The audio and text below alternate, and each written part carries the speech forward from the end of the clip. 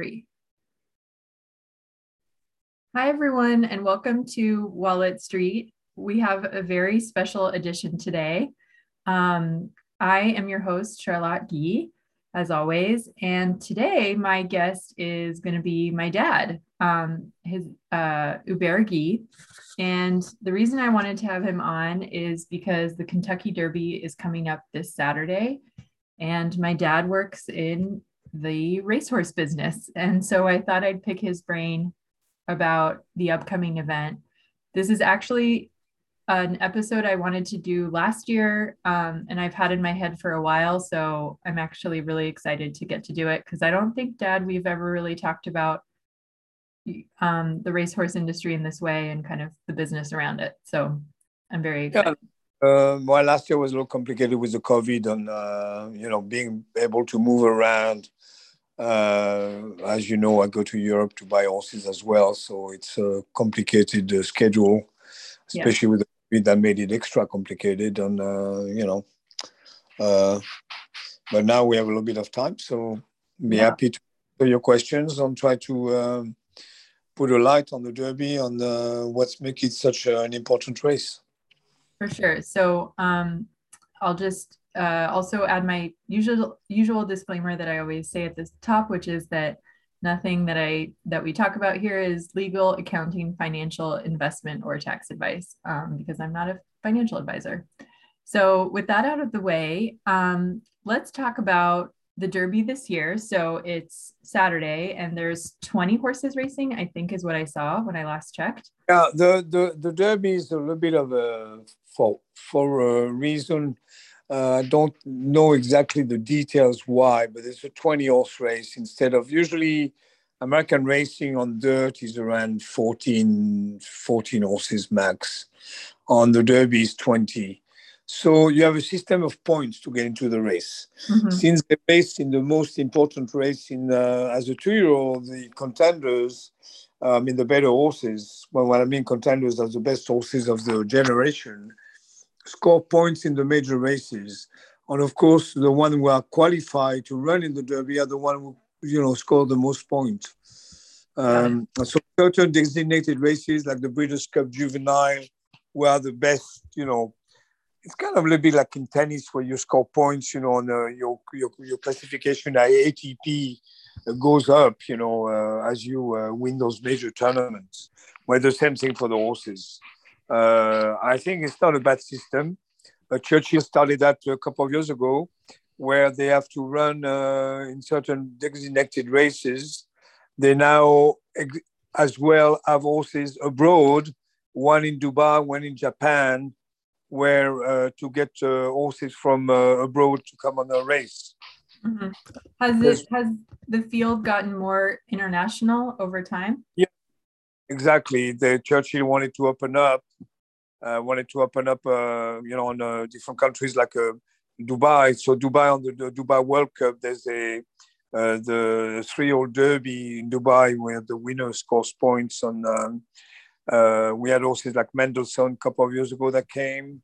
So now it's a race that people are looking at, especially Japanese or people from horses from the Middle East to win that race to be able to qualify for the Derby. And you have the same thing in Japan. So maybe this is a good point to talk a little bit about the differences in horse racing across different countries, because I don't think I don't really know very well the differences. The big difference is that American racing is basically based on dirt racing, which is sand.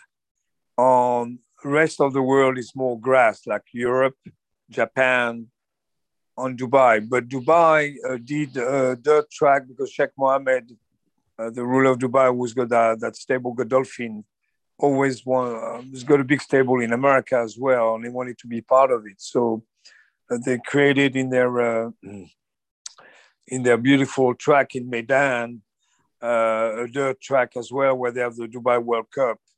And they have the 3-year-old race now that qualifies for the Derby. So it's a very good stepping stone for the horses from the other side of the world to be able to compete in the Derby if they win that race, because there's a lot of points. You need those points to qualify to be in the Derby. So this is maybe a good question or a good point to ask. What makes a good horse get all these points? Because I think people might not realize how You're hard it talking is to get into why Derby. why horses are good. Well, it's the best athlete physically. That's what we try to find. That's my business. I mean, as you know, you've been part of it, of watching it from the side, all those years, and it's to try to pinpoint the best athletes. It's why the best breeders try to come up with those best horses, send their mares to the best stallions, and come up with those horses can compete to those races at that level. On either it's in Europe, like England, France, or Ireland, or Germany, or it's Dubai, or it's Japan.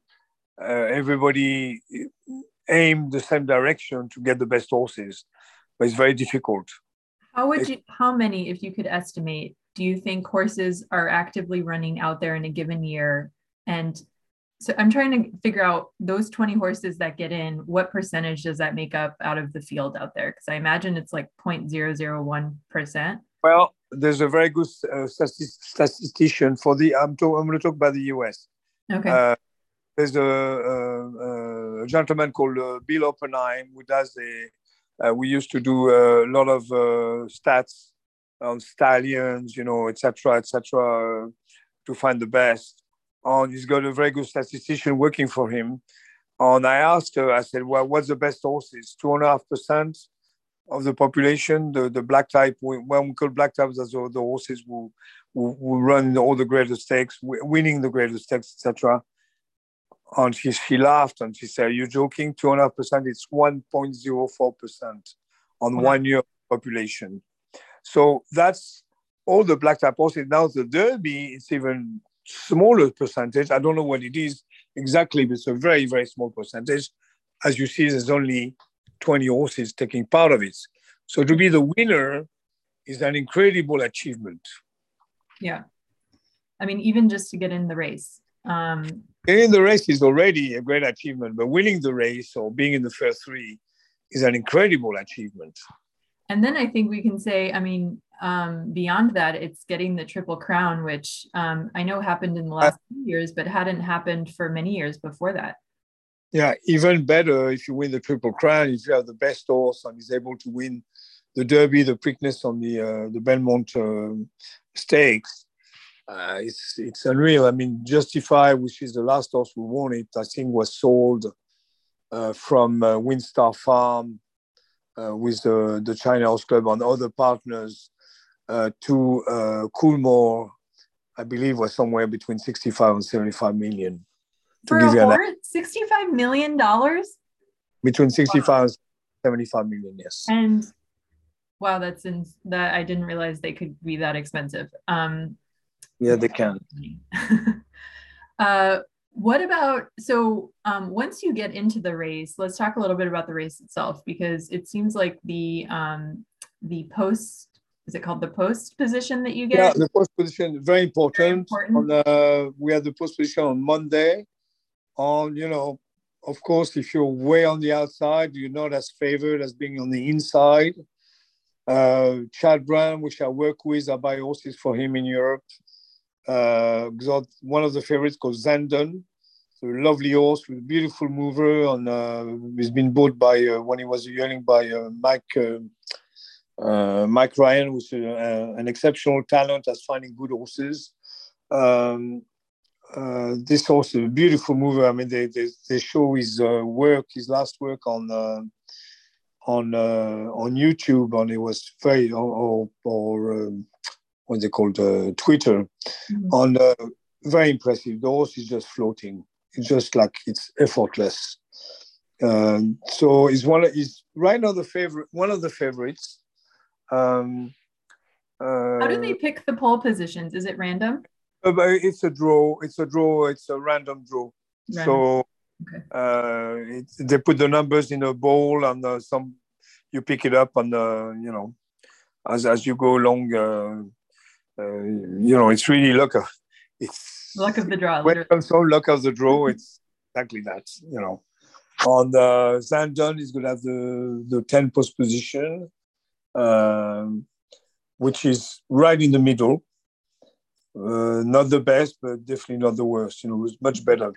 The second horse, people are talking about a horse called Epicenter, but not this time. Young Sire, who is doing very, very well. Um, uh, you know, it's another horse with a very, very good chance. Mm-hmm. Got 6 starts, 4 wins, one place. I mean, made already $1 million. He won the Louisiana Derby. He's another contender. There's a horse.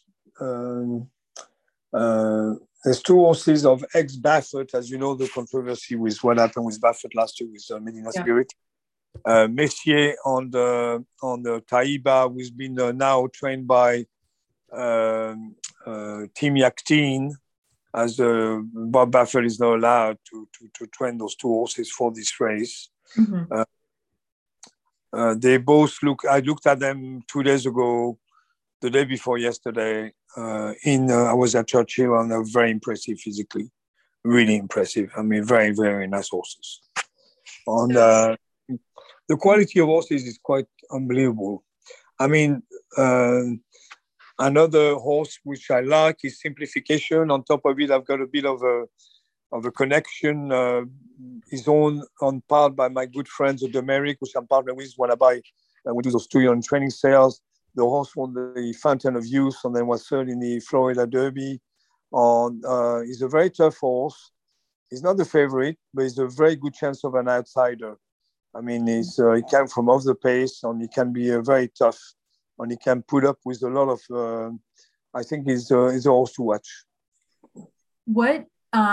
So you mentioned, some horses that move well, and that you observed them training the other day. What do you look for? Because I have to be honest, I know I've watched you do it for many, many years, but I still just am not good at really distinguishing between what makes, looking at a horse or looking at 2 different horses and telling which one is going to move or run better than the other. This is the trick, because you have very good looking horses that cost a fortune, that can really run, and you would have said, well, it's normal, the horse was beautiful, he had the pedigree, etc., blah blah blah. But the nice thing about our business is that you got those unknown horses with underrated sires, with physically maybe not as impressive, but they move really well.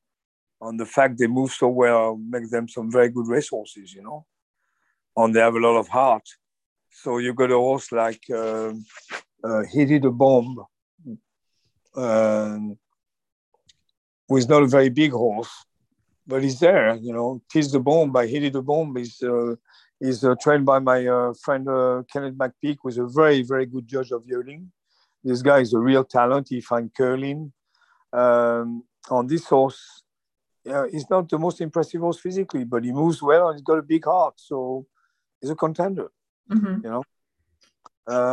It's thank God, if our business was just about having the most money on having the best horses, because you buy the best horses with the most money, it wouldn't be any fun. I mean, the Sheikh Mohammed and Coolmore, we would win everything. They already win a lot. I mean, they are 2 very good, extremely talented operation run by some very, very smart people with very good trainers training the horses. And that's another point. At the end of the day, not only you have to have the horse, you have to have a luck, etc. You need a really, really talented trainer, what we call in the horse business, holding the shank, leading the horse. You need a guy with like the... or a girl. Just saying. Or a girl. I mean, a girl, absolutely. Yes, you're right. Or a girl. I mean, who can take those horses to go to those races on Appleby for Godolphin, or Aidan O'Brien for Coolmore. Outstanding trainers. But in America, you've got a bunch of guys who are really talented. Steve Asmussen, Todd Pletcher, Chad Brand, Billy Mott. I mean, there's a long list of guys who can really do the job. But I think one thing, sorry to interrupt, but I wanted to add that and we talked a little bit about this, about the odds of getting into the Derby, but I don't think sometimes people realize how much you have to overcome just to even run a good race. Like, it's not just about, having the athleticism. It's why having the good trainer at the end of the shank. The shank is the way you hold is a piece of leather where how you hold your horse, when you walk him. It's an expression in racing, you have to have a very good trainer at the end of the shank. You need that mentor that is be like like in a football team, the head coach. The guy's got to be very talented and extremely smart to place his horse at the right spot, to do enough to be qualified, but not do too much so he overruns the horse. But I also think that, at least from observing it over the years, it's also the horse has to be healthy and not get injured, which is another big, I think. But that's the basic.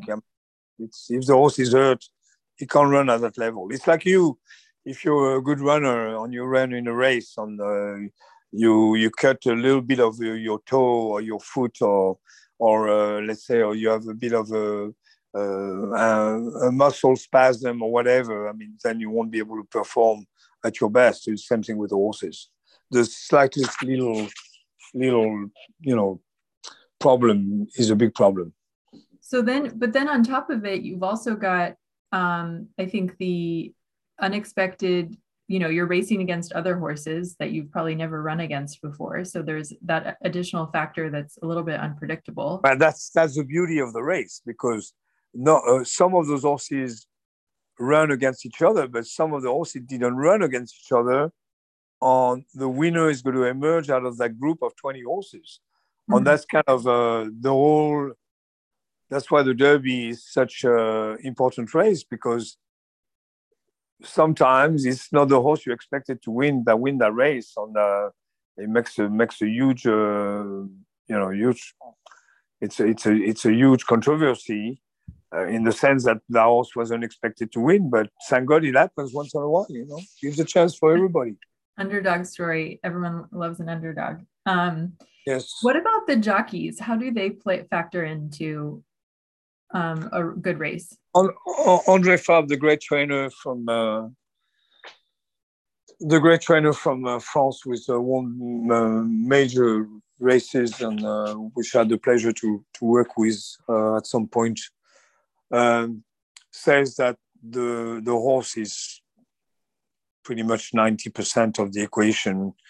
On the trainer is, let's say, 85%. The jockey is 5%, on the trainer is 10%. Mm-hmm. But at the end of the day, the horse is doing the job. No trainer can make an average horse go faster than his ability. On the other hand, a bad trainer can maybe overlook a very good horse on pass by. The good trainers don't miss that. Once they got a very good horse, they don't miss it. So I have a couple different questions I want to ask, but I'll go in order. First off, I know that you did at the beginning of your career a little bit of riding yourself, and I'm just curious from the jockey's perspective what it's like to be on a horse in the race, because to me it sounds absolutely terrifying, going that fast and that close to other horses, but you probably loved it, I guess. Which is why you do this. I love riding. I love competition. I was riding as an amateur because my weight would have never allowed me to be a jockey. A professional jockey. And then because of those races were amateur races where the weights are higher compared to the jockeys. The jockeys in America, the weight is pretty much between 120, 118 and 125 pounds. It's a jockey is all about timing. It's getting along with the horse and feeling what he's got in the tank, and not to move too soon, but not to move too late either. It's really a question of timing. Mm-hmm. The very, very best jockeys, they know exactly where to be in the best position in the race, save their horse for the final 200 yards, 300 yards. It's a talent. It's artist. I mean, there's some very capable jockeys, and it's a team thing between the horse and the jockey. It's very difficult to explain because some jockeys have that talent to know exactly what they have under under themselves, on be able to quantify when to move with the horse, not to move too soon, but not to move too late either. It's I think but at the end of the day, like I said, the jockey and the trainer are very important, but compared, 85% is a horse. But what about in the moment in the race? Because I think there's been a lot of races where I watched where a horse that you think is last actually ends up pretty much winning. Well, accelerating if the pace is really, really strong, they go really, really fast up front in the race. Sometimes the horses start to get tired, and the horses from off the pace have a very good chance to come and finish and beat the horses, around the lead. But the track at Churchill is usually, now you have another, Churchill, you have that time of year. At Churchill, you have something with interfering is the weather. Mm-hmm. So usually the track is pretty fast, and it favors horses close to the pace. But you can have some big thunderstorms. Every year or every other year you have thunderstorms, and the track becomes muddy, and it's a whole different ball game. Mm-hmm. Sometimes you have a chance to come from really off the pace. But usually I would say on fast ground, good ground, horses, Baffert, especially the Baffert horses, were trained to really be close to the pace and be at the edge of the race the whole time. And he won the derbies, a couple of derbies like that. But the weather can play it's a big factor. If you have a horse who doesn't like the mud, you're done. It's basically they either like it or they don't. Yeah. Not really in between. What about deciding how to train or prepare a horse in terms of the running lengths? Because I don't know, is it 1.25 miles, the Derby? The Derby is 1.25 miles, but first when the people buy the horses, or even when they're born, they really try to find a mix of the father and the mother, where there's a little bit of stamina somewhere, so the horses can stay that distance. Mm-hmm. But then you find out when you run the horse, from usually those horses who run the Derby are usually fairly precocious. They show speed because they have talent. And some of them can go 1.25 miles, and some of them can't. They go 1 mile or 1.1 miles, but they can't go 1.25 miles. So that's another factor, really important in that race, that which horses can stay 1.25 miles. And you got to remember, for the Triple Crown, you shorten up to 1.316 miles for the Preakness, but then you go 1.5 miles for the Belmont. So you have to understand the versatility you need to have in your horse to be able to win a Triple Crown. That's why it's so difficult. Yeah. Because there's 3 different distances, especially the Derby and the Preakness are only 2 weeks apart, 15 days, which is very short period. And then you have the Belmont Stakes 3 weeks later, but it's 1.5 miles. But by that time, the horses that got beat don't usually come back. Some of them do, but not all of them. So it's a very grueling 3 races. The horse that wins the Triple Crown is an exceptional horse. If another question I had is if you would ever put a female horse with absolutely. There's been in the past 2 that I know genuine risk on the other one was the filly of Wayne Lucas. God, her name escapes me. But Winning Colors. Mm-hmm. Won the beating the colts. It happens because in the horse business, especially as a 2-year-old, the fillies, it's like at school. Usually the girls are a little more precocious than the boys. And it's the same thing in the horse business. The fillies can be a little more precocious, especially at 2, not so much at 3 or 4, but once in a while you have a filly who is capable of beating the boys. I believe that Wayne Lucas has got a very good filly who is running in the Oaks, but might be running in the Preakness if she runs good in the Oaks. That's great. Well, I fully am obviously support. The fillies, yeah, well. So another question I had is, it's something we've seen over the decades I've been in the horse business. The very, very best fillies can beat the boys.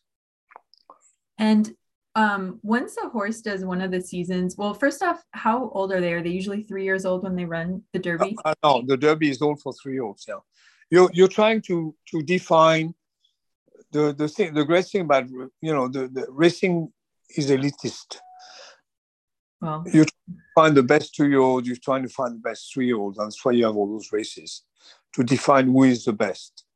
Then you have the handicap races, but then the handicap races, you're giving a weight allowance for a horse who's not as good as another horse. Mm-hmm. So the nice thing about those classic races is that all the horses have the same weight. The fillies get 3 pounds for the sex. They get a 3 pound allowance, but the colts are all at the same weight. That's just to decide. That's the way it should be. Only it is all over the world. The best 3-year-old racers, contenders, they all race with the same weight. On that decides which is the best horse of the year. Wait, when you say that they race with the same weight, like you're weighing the horses, or you're putting? No. The weight that the jockey carries. Oh, I believe it's 126 pounds. And maybe it has to be exact. Yeah. Like, would you add more weight if the? No. They're about a couple of 100 grams above. So they're not under the weight after the race, but they're. Everybody is carrying the same weight, apart from the fillies who get usually 3 pound allowance. And after you run a season of the Derby, I know usually you don't run again, so it's over because they do have the best horses. You have the series. You have some great races. You have the Haskell at Monmouth Park. That was a very good race, mile and a quarter, I believe, and maybe Marnais at Monmouth Park, which is early August. And then you have the Summer Derby on the great race course of Saratoga. You have the oh God, he escapes me. It happens to the best of us. It's okay. You have the Summer Derby, which is the Travers. Actually, the Travers is called a little bit the graveyard of the Derby winner.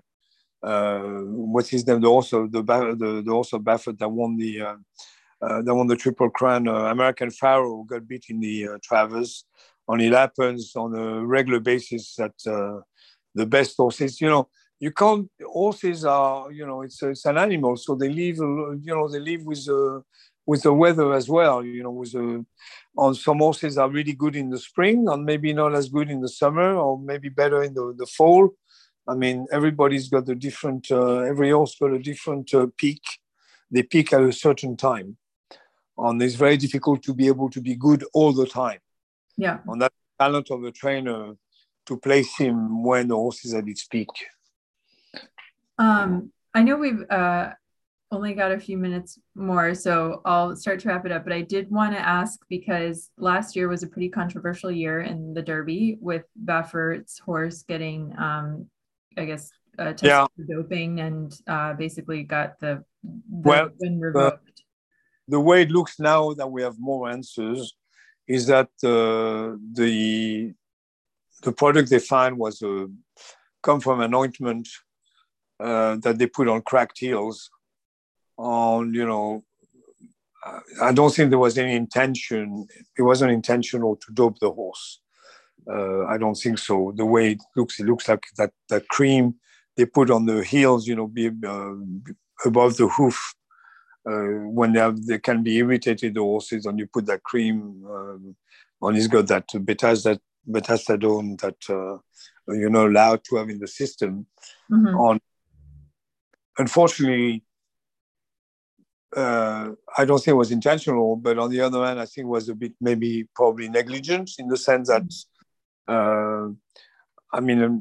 the way when you work in a stable, the grooms, they know exactly what to do to take care of their horses. They do a great job.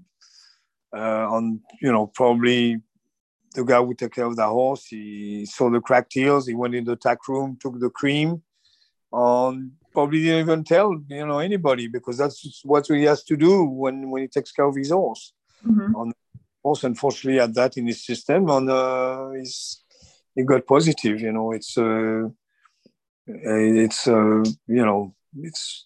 It's very difficult to point fingers in that particular instance. What happened to Bob Baffert is that he had a couple of positive before. I must say that the Churchill on the New York Association are beating them on it pretty good right now. Mm-hmm. Who is right, wrong is it's a very difficult line, but he had positive on. I think it was more. There was no. I don't think it was intentional, but it's kind of was for a bound of that level was a kind of bit of negligence. Mm-hmm. That nobody verified that particular ointment could test positive. Yeah. Well, it's a very difficult line but the people who are taking care of racing in Kentucky Churchill on New York, the New York Association. They want to make an example of Baffert. I guess it's a difficult situation.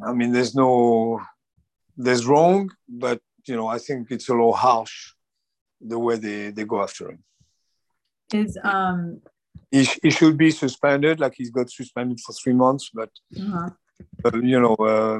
forbid him to be running for 2 years, like Churchill is doing on New York wants to do that as well. I think it's harsh. So we only have a few more minutes left, but I wanted to ask you, because, honestly, I don't know if we've ever had this conversation, but what do you really love about horses and racing? Why choose this as your I don't know. It's just I started riding when I was 12, and it just hit me like a bolt of lightning. Yeah. Loved it. That's what I was thinking about. I didn't want to study. I didn't want to go to school. I wanted to ride horses and be around horses. It turned out, worked out pretty good for me. I've been able to find some good horses and make a living out of it, and been able to send my children to college and take care of them. And so, no, it's what I loved, and that's what I wanted to do. And it's a different way of getting into it, but it worked for me. I'm glad I did it. I've got no regret. No regrets. Well, I think it's definitely a wonderful thing to be able to do what you love and also be able to. Yes, I'm very lucky. Make a career out of it and make income out of it. And have you ever thought about writing again? Riding is something, I know some older people do it, but it's something you do young. And I was riding steeplechase, etc. when I'm from age 17 I rode show jumping before that. And, rode steeplechase from 17 to about 26 when I got married to your mom. And, then I stopped because of the weight, etc. It was just too difficult. But it's like anything you do, you have to do it every day. Once you start to ride once in a while, you're not as good as you were when you were riding every day so I stopped riding. And then a few of my friends or acquaintances that I know in different facets of the horse riding got hurt. I mean, paralyzed, etc. So it shows you how dangerous it is. There was a time when I was doing it and I was doing it well. On that time is past. You got to do something else. My job now is to try to find good horses. Yeah. Well, I think it's great, and I'm glad that we got a chance to talk. That's great. Thank you for having me on your show. And last thing is, I always ask a guest before we end, anything that you're reading, watching, or listening to that you recommend that you want to share with other people. Well, what's the news on Ukraine? I mean, I think that's pretty important. That is very important. I agree with you. Any TV shows that are distractions to that, or? We are Verge. I'm following. As you know, I love history, and I see what Putin is trying to do, and he's trying to do what he doesn't have the army that Hitler had at the time, but he's trying to do the same thing, and somebody's got to put a stop to it. Yeah, and it's something I'm watching very carefully because it's a terrible situation. The man's got to be stopped. It is a very, very sad situation. Well, I will leave it there. I don't have any books, but I recommend watching some of the interesting shows that I follow, and it's very, there's probably arguments on both sides, but I mean, what he did was unilateral invasion of Ukraine is terrible, and there's no excuse for it. I think that's really important. I mean, I can't believe that 70 years after the World War, the end of the World War II, that we're back. We're at the verge of pretty much having the same thing going again. I mean, I thought people were smarter than that, but I guess they're not. Well, yeah, it's definitely something I didn't think I'd see in my lifetime, but it is. We are where we are.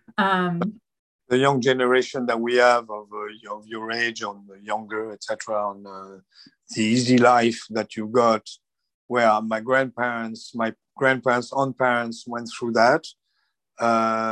It's a wake-up call. Yeah.